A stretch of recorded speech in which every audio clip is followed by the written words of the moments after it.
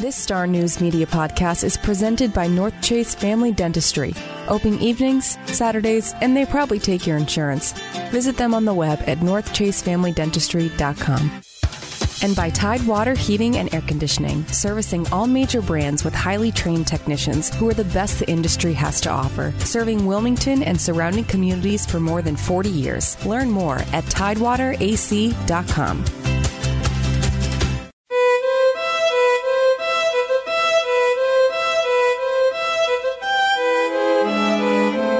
History books preserve the stories of our past so that they can be told for generations to come. Museums care for artifacts of long-lost eras so that we can marvel at and learn from their lessons. But it's in the timeless sanctuaries of graveyards and cemeteries where history will live forever. Obviously, there's an irony to that statement, considering cemeteries and graveyards aren't exactly known for their life. But take a stroll through any of the Cape Fear region's historic burial grounds, and you will see the lives and histories of its people, etched in stone and dating back to its development, through its struggles for independence and its fight for national unity. We've covered a lot of stories on this podcast over the past 49 episodes, but most of them have one thing in common. They end with a body in a grave. It's the natural end to each of our stories. But just because it puts a period on history doesn't mean that it can't be revisited or reflected upon.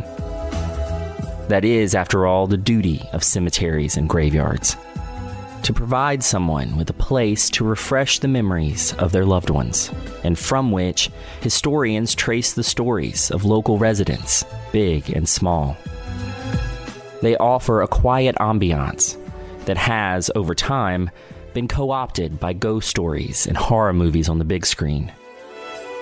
And yet, many of the historic cemeteries of the Cape Fear were actually built as welcoming retreats from the outside world, as parks and gardens intended to ease the mind and nurture the bond between the living and the dead.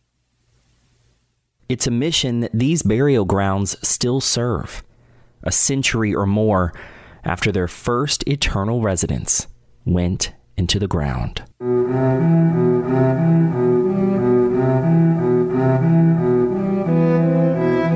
This is Cape Fear Unearthed, the podcast exploring the persisting legends, historical oddities, and landmark stories of southeastern North Carolina. As always, I'm your host, Hunter Ingram, and I'm a reporter with the Star News here in Wilmington.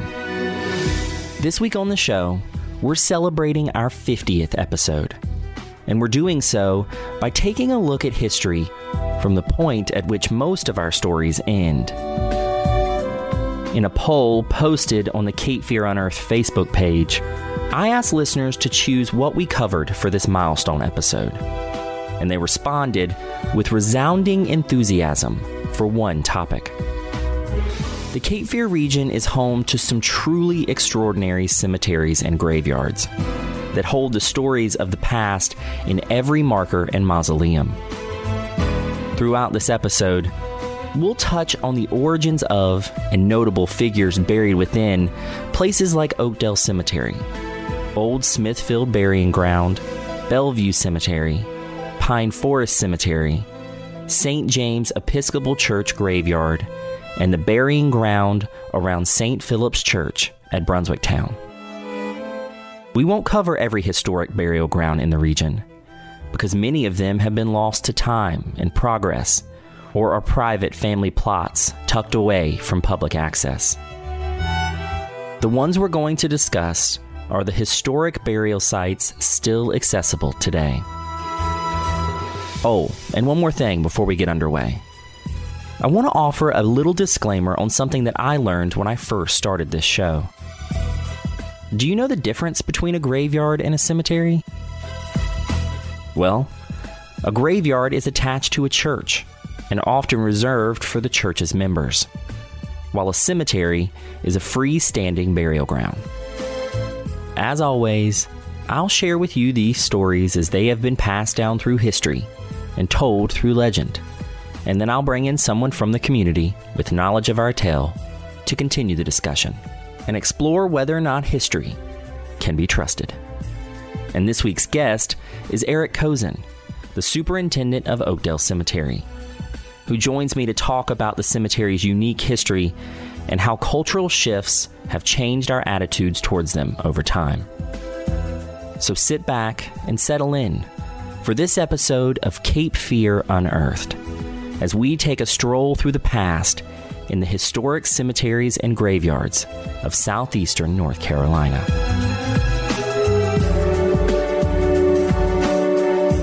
Burial grounds are some of the only remaining artifacts left behind by the Cape Fear Indians that once inhabited this region. The uncovered Cold Morning burial site near the current Echo Farms development in Wilmington was the final resting place of more than a dozen adults and children from the tribe, whose history has largely been lost to time. They were buried together atop a sandy ridge, as was the custom for the Siouan tribe with whom they are most closely associated. The mere survival of the site is further evidence that even before the region was developed by European settlers, its residents chose culturally and environmentally important sites to lay their loved ones to rest. It mattered where these people were buried, and it's a universal human mindset that still survives today. The first burying ground for settlers in the region would have almost certainly been at Charlestown in modern-day Brunswick County, the first attempt to establish a permanent local settlement in 1664. It would falter within 3 years, but for a period, families lived off this land and made a go at staking their claim on an uncharted chunk of the New World, before ultimately clashing with local Native American tribes. Although no burial sites for Charlestown settlers have ever been found, it stands to reason that they existed at some point. But to see the remnants of what is likely the oldest surviving burial ground in the region, you only have to travel a few miles south to Brunswicktown, the first successful settlement in the Cape Fear. There, graves line the land around St. Philip's Church, which was completed in the 1760s. Only a handful of markers and ornamental raised caskets are visible above the ground today, still inscribed with the stories of people like William Dry, Alfred Moore, and Benjamin Smith, all of whom were among the founding generations of this region. The dozen or so markers are cracked from Civil War shells and beaten down by the elements, but they aren't the first to be buried at the church. Royal Governor Arthur Dobbs died in 1765 in Brunswicktown and was buried inside the church, underneath what would have been the pulpit. 11 other unknown persons were eventually buried with him. If you look closely at the ground around the church, you can still see the broken remnants of other headstones, sanded down by time and war, but still marking the memory of the people buried beneath them. Site manager Jim McKee said that there are dozens of graves underneath your feet as you walk around the church. They just weren't lucky enough to survive 2 centuries of coastal climate and conflict. One extraordinary story that links Brunswicktown's burial ground to that of the old Smithville burying ground in Southport lies with Benjamin Smith, a Revolutionary War colonel and former governor of North Carolina. Smith died in 1826 in debt, at a time when debt collectors could claim your body as final payment in the event of your death. But to protect his last earthly vestige, his friends secretly buried him in an unmarked grave in Smithville, the town he founded that would become Southport. It defied his last wish, which was to be buried with his wife Sarah at Brunswicktown, where they lived. But it protected his body for nearly 2 decades, until Joseph Gardner Swift inquired about where his old friend was buried. It wasn't until 1842 that Smith was dug up, identified only by the bullet still lodged in his hip from a duel decades earlier, and relocated to Brunswick Town to be reunited with his wife, on top of whom he was buried. He remains eternally entombed at Brunswick Town, right outside St. Philip's Church, but he also has a memorial marker at Old Smithville Burying Ground. That cemetery dates back to 1792, when the site was officially designated a burying ground on the initial town map that Smith himself signed off on.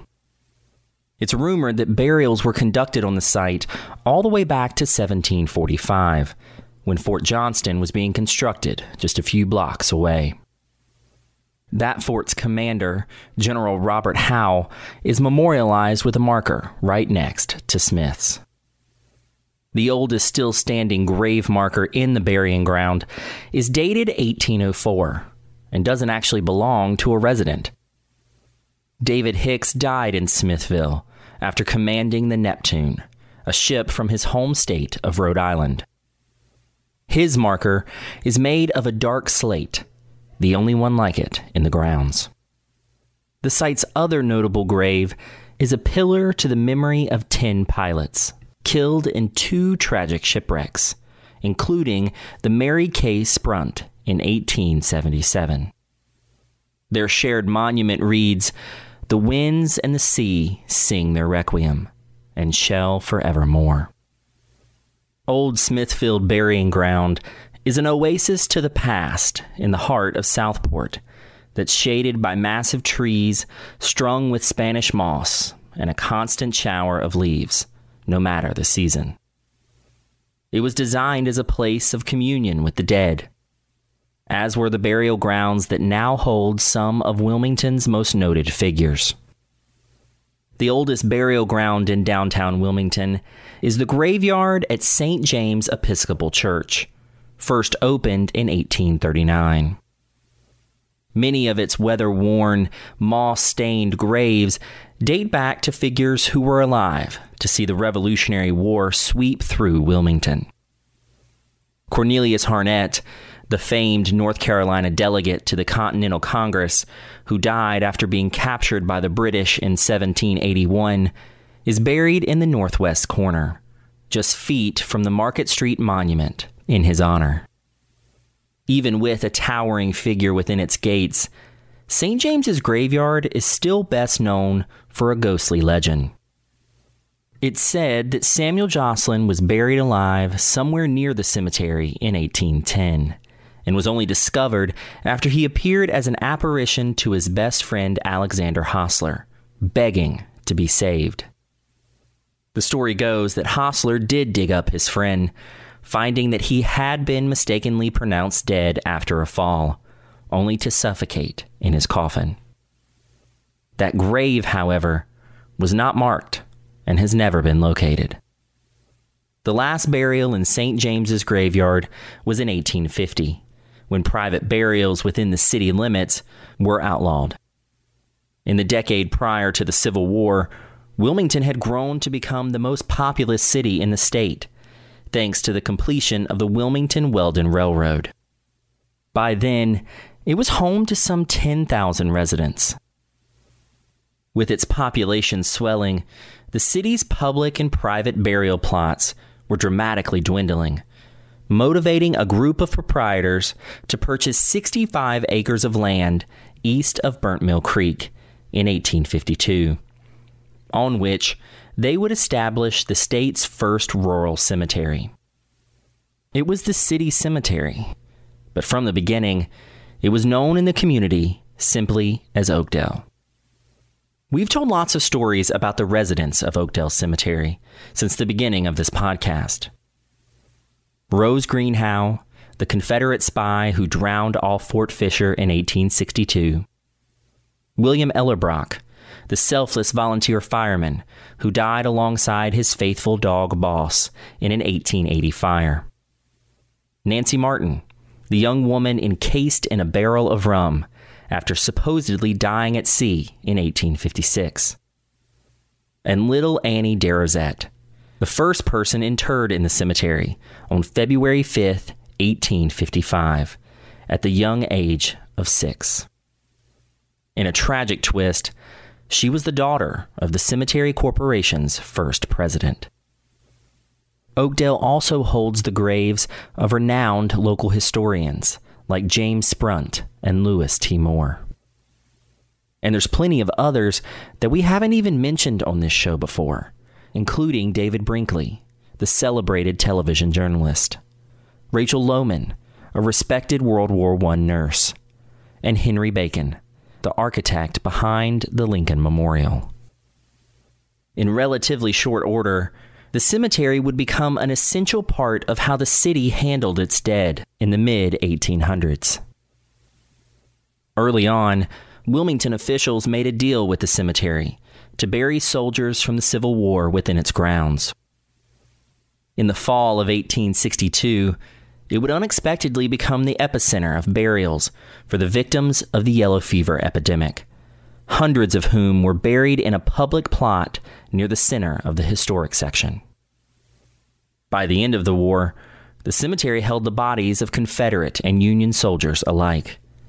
But the deep wounds of that divide didn't even allow for peace in death, as the Union soldiers were disinterred and moved to the Wilmington National Cemetery, and the Confederate soldiers were moved to a designated plot at Oakdale, on top of which a Confederate monument was erected in 1872.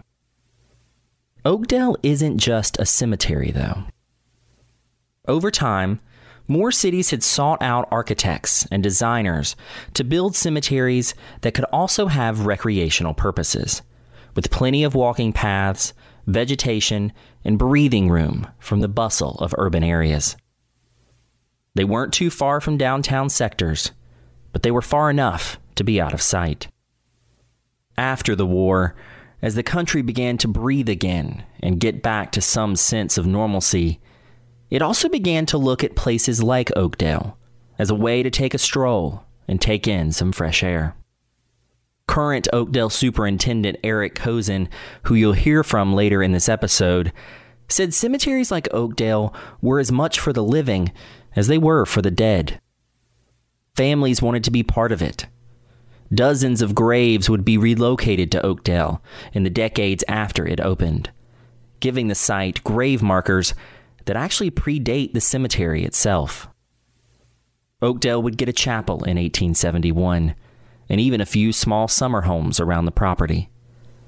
A stone lodge similar in appearance to the new Hanover County Courthouse in downtown Wilmington was also built on the site, near the old entrance toward which the Confederate monument faces. In time, Oakdale became one of the most visited and beloved places in Wilmington, and each spring it was ripe with a colorful rainbow of flowers and landscaping. And it still is today. But as Wilmington moved through the 20th century, Oakdale began to burst at the seams, resulting in a need for an annex, opened in 1945, and a memorial garden in 1950. A live oak section was also opened just outside the main gates on the east side of the cemetery. And as you pass through its gates, you'll notice that the stone posts that greet you are from the cemetery's original entrance.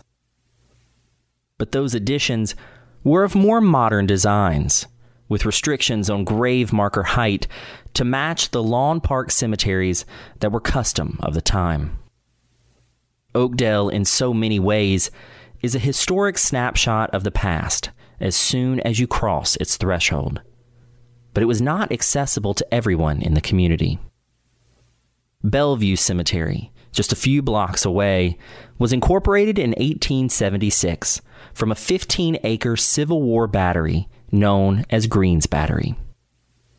It was the working man's cemetery and contains the family plots and residence of, quote, more moderate means, as its historic plaque reads. Today, it's maintained by a small crew of volunteers who clip its hedges and mow its grass each weekend, with the help of community service workers. Situated directly between Oakdale and Bellevue is the city's post-Civil War cemetery answer to segregation, which was enforced even in death. In 1860, the city purchased 15 acres of land adjacent to Oakdale Cemetery to build an African American cemetery, which was taken over by the black community and officially incorporated as Pine Forest Cemetery in 1871. Today, it cradles the stories of some of the most influential members of the black community, dating back to the Reconstruction. Among its notable residents are Dr. James Francis Schober, the first black licensed physician in North Carolina; George L. Mabson, the state's first black lawyer; James B. Dudley, the longtime president of what is now North Carolina A&T State University; and Mary Washington Howe, the president of Williston Graded School for more than 20 years, who you might remember we discussed in our Women's History episode. Members of the black community took pride in the cemetery as a respectful place to call their own, even moving their ancestors from other cemeteries to be part of its legacy. Like its neighbors in Oakdale and Bellevue, Pine Forest and its sea of trees are often at the mercy of hurricanes that can level trunks and destroy grave markers. But they have all remained resolute in their purpose to protect history, even after the stories are written.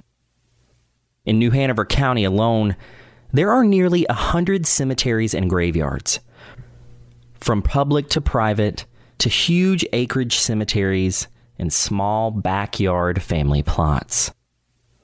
These eternal sites chart the rise of this region and the cultural changes that came with it.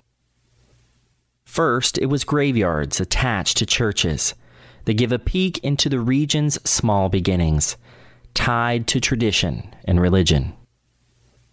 Then cemeteries rose along with the population and the need for more space to store the names and remains of the past.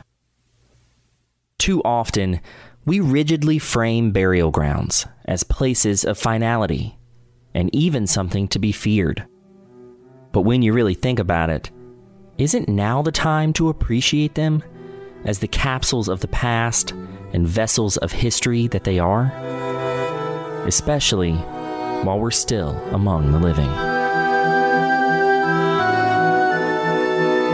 Joining me now to talk further about cemeteries of the Cape Fear, cemeteries and graveyards of the Cape Fear, is Eric Kozin, the superintendent of Oakdale Cemetery, who has been on our show several times, and thank you for coming back, Eric. Absolute pleasure. So I want to start, we get a lot of questions about Oakdale Cemetery specifically because we've told a lot of stories on the show about some of the people who are buried here. And I wanted to dig just a little bit further into the history of Oakdale and talk a little bit about why it's so important to the Wilmington community, because it comes at a really important moment of growth in Wilmington. Wilmington's becoming a very populous city. There are graveyards here and there, but what is happening when they are starting to look at building something like Oakdale Cemetery here in Wilmington? Well, there had to have been a reason, a rhyme and reason, for why Oakdale kind of came to be. I still don't know what that answer is. I don't know what that rhyme is, and I don't know what that reason is. Even as I've done my research through the newspapers and so forth, I've never been able to kind of put my finger on it. Even though other cities up north, being in Virginia and Richmond, you've got New England, where you've got New York, Connecticut, and so forth, they were already in the process of already developing, or they've just developed cemeteries for their municipalities and their communities. So what is the significance or the difference between something like St. James in downtown Wilmington, the graveyard attached to the Episcopal Church, to what would become Oakdale? I mean, what is the difference, or why was there a need to kind of change things up? Well, obviously the graveyard situation being associated with churches like the one at St. James, all those were derived out of necessity. Those were also part of the old world thoughts. So when you have small towns and municipalities, there is there are no needs for having a larger tract of land. So most of these graveyards that were attached to churches were sufficient for the population at the time. There's a huge push of population expansion that occurs in the 1800s as America was founded, and as soon as it became more developed and more industrialized, there was much more people that were wanting to come from Europe to America. So when you have that large population explosion, these graveyards that were attached to churches are definitely not suitable for this expansion of growth. Yeah. Well, and also, as you mentioned before when we were talking, they were also very close to these highly populous areas, and that was of concern to some people. Yeah, so then you have people that are dying of certain diseases and things of that nature, where medicine was very much in its infantile stages. They didn't even have stethoscopes at the time. So, but when people were passing away from certain diseases and so forth, there became this fear. And the fear is that, could these diseases be transferred from the dead to the living? And so with these graveyards having a close proximity to the downtown populations, because where are the churches? They're downtown. Where these graveyards are associated to these churches. And so, our population is walking past these churches, or they're going to church on, regular Sunday services and so forth. So they're within this close proximity. And so with cemeteries that were being developed, most of these cemeteries that were being developed anywhere from 1 to 3 miles outside the city limits. Okay. And that was to alleviate some of this fear of this transference from the dead to the living. But not only that, but it also gave the cities and the communities much more expansive land to be able to bury many more people of the population that was growing. Well, because you also look at something like St. James Graveyard and the size of it. I mean, it's constricted over time as there's been more progress, but look at the size of that compared to what Oakdale even was when it first started. I mean, there's such a significant size difference that they had more room to be out here. Very true. Because a lot of the churches downtown actually had graveyards associated with them. They're no longer. Mm-hmm. Most of those bodies were exhumed and brought here to Oakdale. Because that happened over many, many years. I mean, even through how late were they moving bodies here to Oakdale? It seemed to me that the majority of the movement that was coming out of these church graveyards to Oakdale was shortly after the Civil War. So anywhere from about 1875 to about the turn of the century, 1900, there was a lot of movement that was taking place. One of the cool things I think that came with it, though, was not only the bodies were being brought here, but their monuments came with them. Wow. And so we have a lot of monuments that are out here that when they did arrive, they predate the cemetery. Wow, that's kind of cool. And you've even showed me one before. We were walking out through the cemetery one day, and there was one, I think it was like 1836 or something like that. Yep. And that's a full 2 decades before this cemetery even had its first interment. Yeah, because just the design alone, you can pick those things out very simply that, they definitely predate the antebellum period. Yeah. So let's talk a little bit about the design of the cemetery.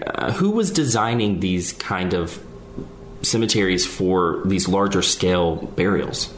Well, a lot of times they would bring in surveyors or architects, especially landscape architects, that were in the process of doing a lot of large design work for our state buildings and things of that nature. So they were pretty much acute of being able to develop land.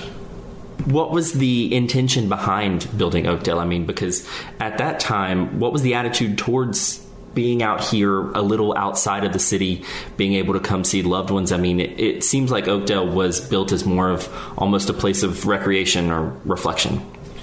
Well, that comes later. Okay. The obvious reason is that they were trying to find a tract of land that was close enough to the city, but also far enough in the same respect. Because, like I said, these were being developed literally just on the outskirts of town. So they didn't want it too far away, but they wanted it close enough so that people could obviously use it for its intended purposes, which is to bury their family members. So, but when they were designing these cemeteries, a lot of times that they were utilizing individuals that could create a beautiful oasis. And when they found this tract of land, some of the things that I have read, is that when they found this property, they just knew that it was a beautiful piece of land, and very little of it had to be changed because of the topography and so forth. And so they literally built the cemetery the way the land was.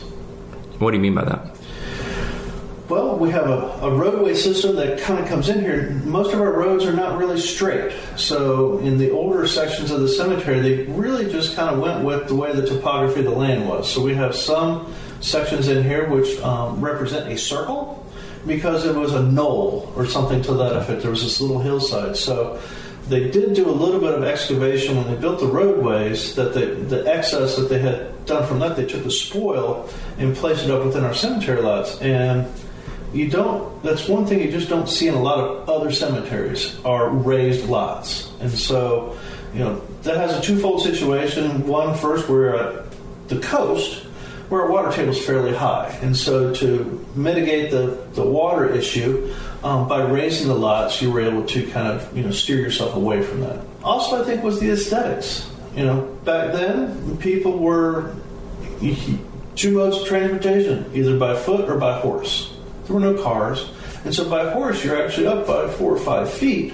And so your perspective is a little bit different. And so just think of it as we drive through our neighborhoods, like Forest Hills or South of Leander or something to that effect. You're literally going through a neighborhood, and that's what Oakdale is. It's like you're going into a neighborhood, and was designed as such because there are steps that are on just about every single lot that's out here. It has the last name on it. It's kind of like your little mailbox type situation. But I just think that those aesthetics of those raised lots definitely probably played a role within the type of transportation. I've never even thought about coming out here, and that would have been the mode of transportation. Driving out here, not driving out here, but riding out here on a horse. Well, we used to have horse-drawn wagon tours out here. Oh, wow. And so when we were doing those several years ago, I had an aha moment. I got to see something from maybe that level of the 1800s, if you were coming out in a little carriage, being pulled by a horse. Wow. That's an interesting thing about it. I've been out here so many times, I've never even thought about it. I'm obviously not from that perspective, but that'd be an interesting way to look at things. So how did Oakdale change over time? It came at a very really pivotal moment for Wilmington, not only just a decade before the Civil War, but also it ends up becoming a very important spot for burials in the 1862 yellow fever epidemic. A lot of the fatalities from the Civil War were buried here for a time, still are on the Confederate side. But what was the evolution of Oakdale beyond that and into the latter half of the 1800s and into the 1900s? Well, after the development, of course, we had these situations that you just mentioned in the Civil War and the yellow fever epidemic. But I think literally after the Civil War, that was the pivotal moment for Oakdale. People really wanted to kind of get back out into nature. And so there was a clash that was taking place between the citizens. And obviously, for the obvious reason, Oakdale was here to bury your family members, your loved ones, and so forth. Then there were people that literally just wanted to get out of the city. They wanted to be able to get out of the sights, the smells of downtown, and get into something that's beautiful. They had no place to escape. And so there were recreational activities that were taking place. There were people that were coming out here. They were walking. They were courting. They were relaxing. Some people call it loitering. But they were just literally just enjoying the property and enjoying being outside within nature. And so some of the cemeteries, including Oakdale, at one point eliminated having people coming out here on a particular day, unless if you actually had a pass. Really? So there were passes that were provided to the lot owners that if you wanted to come out, and I believe it was on Sundays only, that if you wanted to enter the grounds, you had to have the pass. You were not able to enter into the grounds without that type of identification. And that was to keep people from coming in here, A, doing work, but B, also just, recreationally enjoying the property.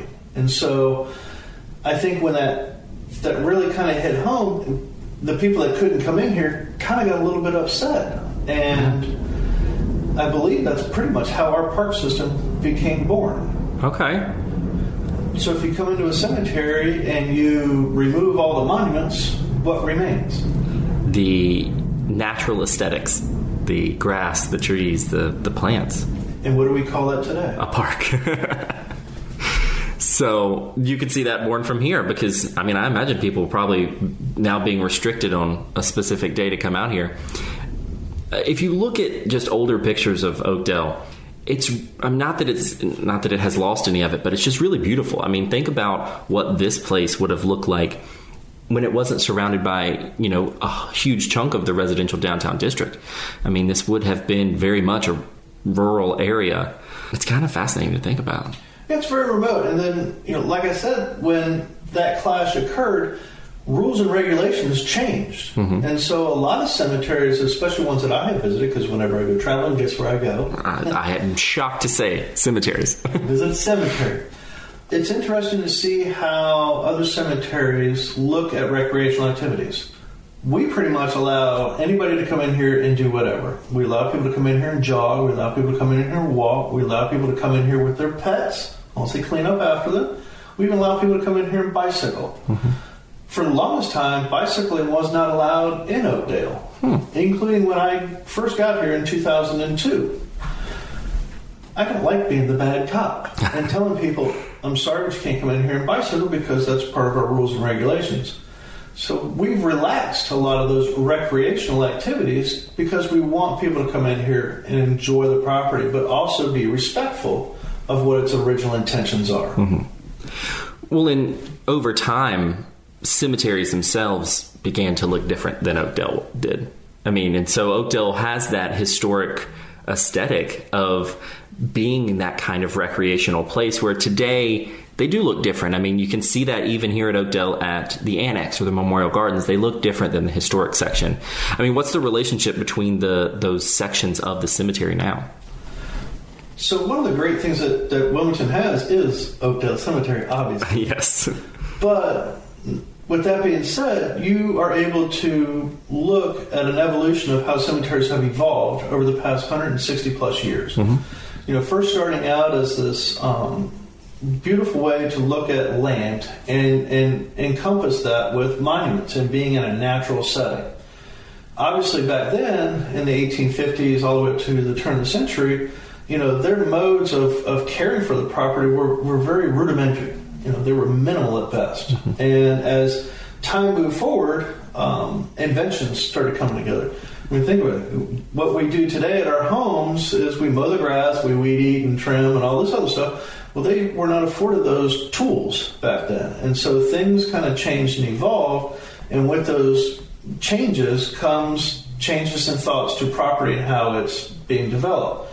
So around the turn of the century, 1900, when mowers were beginning to become invented, there became another era of cemeteries known as the lawn park cemetery, where now the lawn area is the predominant feature, where the monuments have now been dropped from, say, in the antebellum period, they were anywhere from 15 to 20 feet high. Now they have squatted down to about 4 feet and basically just bear the last name. And then as individuals and family members become buried within these lots, foot markers evolve with just their names, their birth dates, and their death dates. Instead of individualized large markers, they made everything very simplistic and easily to maintain. Move forward about another 10, 15, 20 years, we have what we call memorial parks, which we all pretty much know. Greenlawn Cemetery that's up on 17th and Shipyard, that's a perfect example. We have one as well in here. It's basically a large field. All the monuments are flat and flush to the ground, but that was for the ease of maintenance and so forth. So as things got better and were involved with machinery, the evolution of these cemeteries and how to maintain them fell within the same situation. One thing I love about coming out to Oakdale is I feel like you can read the stories of the people here in the historic section because there are literal things written about them on their grave markers, which I think is something that obviously you don't get in something that's a little more modern, something like Greenlawn. But here, I think it, as I said earlier in the episode, I think it really does help preserve the past in a really specific and valuable way. And I imagine that you guys see that here too, because you're out there every day helping to preserve the actual markers. That is true. Yes, very much so. So what is the status of Oakdale now? How do you guys keep up a historic cemetery with different modes and different elements to it like that? This place has its challenges, by all means. It does. It's not an easy place to maintain, but it's not a hard place to maintain either. We do have a very minimal crew that's here that does maintain it, but I've also opened up other avenues where I actually bring in individuals from the Community Service Work Program. We are a nonprofit organization, way that cemeteries were originally established. We're done as a nonprofit organization. We actually even have our own IRS code, which is a 501c13. Most people are identified with C3s, which are typical foundations and charitable organizations, but they did create a difference for us through the IRS, but also as an organization. And so developing and maintaining these properties is always a challenge. Mm-hmm. But Oakdale is kind of fun because it has this whimsical feel about itself in a natural setting. So don't think that you're going to kind of come out here and say a golf course setting by any means. It's a little rough around the edges from time to time, but I think people appreciate that because we have different flowers that are blooming at different times and so forth. And, we care for this place to be done as in a natural situation versus, something of a golf course or something to that effect. You're one of the premier places to see azaleas every spring. Azaleas are top for us, and as well as dogwoods as well. So we get a definite uptick in people that want to venture into Wilmington and see all the natural beauty. Well, and as we record this, as anyone can probably tell by audio quality, we're doing so because of quarantine, safe distances, stuff like that.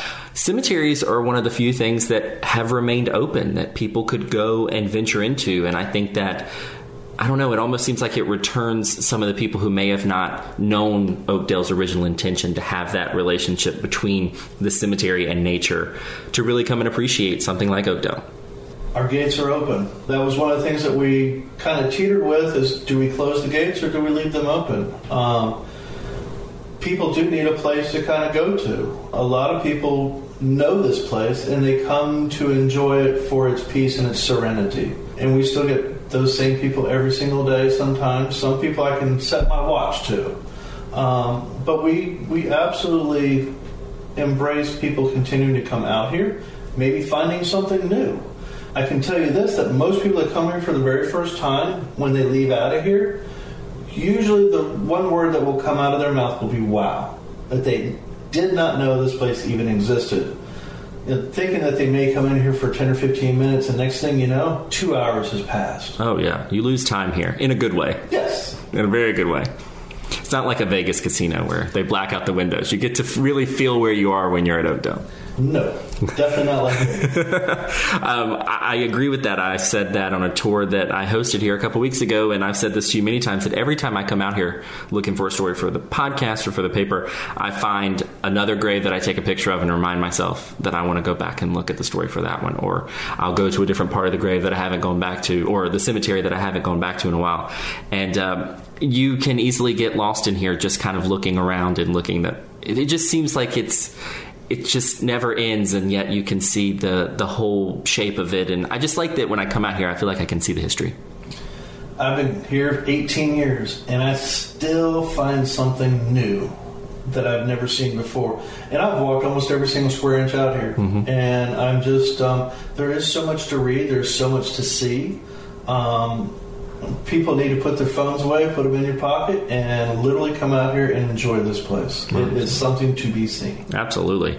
And you guys do, in a normal time when we're not under quarantine and stuff like that, you guys do tours on a monthly basis. And then you do projects throughout the year with groups like Eagle Scouts to put flags on the veterans that are buried here for multiple wars.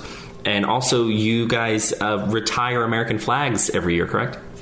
Yeah, so I've done a lot of different situations to invite the public, to have them experience Oakdale in one form or fashion. Obviously, the tours, we started those about about 10 or 15 years ago now, since in about 2006 is when we started doing our tours. And that was literally a way to invite the public in here and learn some of the history about Wilmington. Mm-hmm. But it wasn't not only learning the history of Wilmington, but it was also to experience Oakdale firsthand. I do a lot of public speaking where I can go to an organization such as, let's say, a garden club or Rotary Club or something to that effect and do slide presentations. Those are good, but it's not the same essence as actually when you walk through the gates. And I always try to invite these groups to do a field trip, because when you come out here, the sights, the smells, the sounds literally just embrace you from the minute that you're in here until you leave. Oh, absolutely. Some of the other opportunities that I do, I try to work a lot with children and kids. So I definitely do a lot of Eagle Scout projects, work with the Boy Scouts. I actually do work with a lot of garden clubs that come in here as well. So I always have people that are very inviting to donate time or efforts or something to the effect, so that way it kind of continues the traditions of what Oakdale was originally founded for. Well, and I know that you've told me before that working with kids is also about establishing earlier that relationship with younger kids and historic places like this, because it's their generations that are going to keep it going. We don't teach them now, they won't learn it. Exactly. Well, I would encourage, as Eric just said, everyone to come see Oakdale. I mean, we can talk about it on this podcast as we have before and we did in this episode, but I mean, it's probably my favorite place in Wilmington. I come out here all the time. Eric sees my car drive through here multiple times a week, and but I think it's a really good place to experience for yourself. We can, like I said, we can talk about it, we can write about it, but the gates are open 8 to 5 every day. That's correct. And there's so many other graveyards and cemeteries that we've talked about in the episode that you can also go visit. But I was serious at the beginning of the episode when I said that this is really a place where history does kind of live, and you get to experience it if you really just go out and do it for yourself. So, Eric, it's always a pleasure. And we're actually filming at Oakdale, which is a completely different new thing for the podcast. So thanks for letting me come to you this time. Excellent. My pleasure. That's it for this episode of Cape Fear Unearthed and the history of this region's historic cemeteries and graveyards. Thank you so much for joining me. Due to the shutdown surrounding the coronavirus, this podcast will be releasing episodes every few weeks, so be sure to check back in early May for our special episode tied to the 75th anniversary of the end of World War II. Until then, be sure that you're a member of our Facebook group, where listeners can ask questions about our episodes and share their own memories of the region's history. In that group, I post extra content for each episode and all of my coverage of local history for the Star News. You can find that group by searching Cape Fear Unearthed on Facebook. If you have episode ideas or questions about the show, you can also email me directly at capefearunearthed@gmail.com. And don't forget to sign up for the Cape Fear Unearthed newsletter, which goes out every week.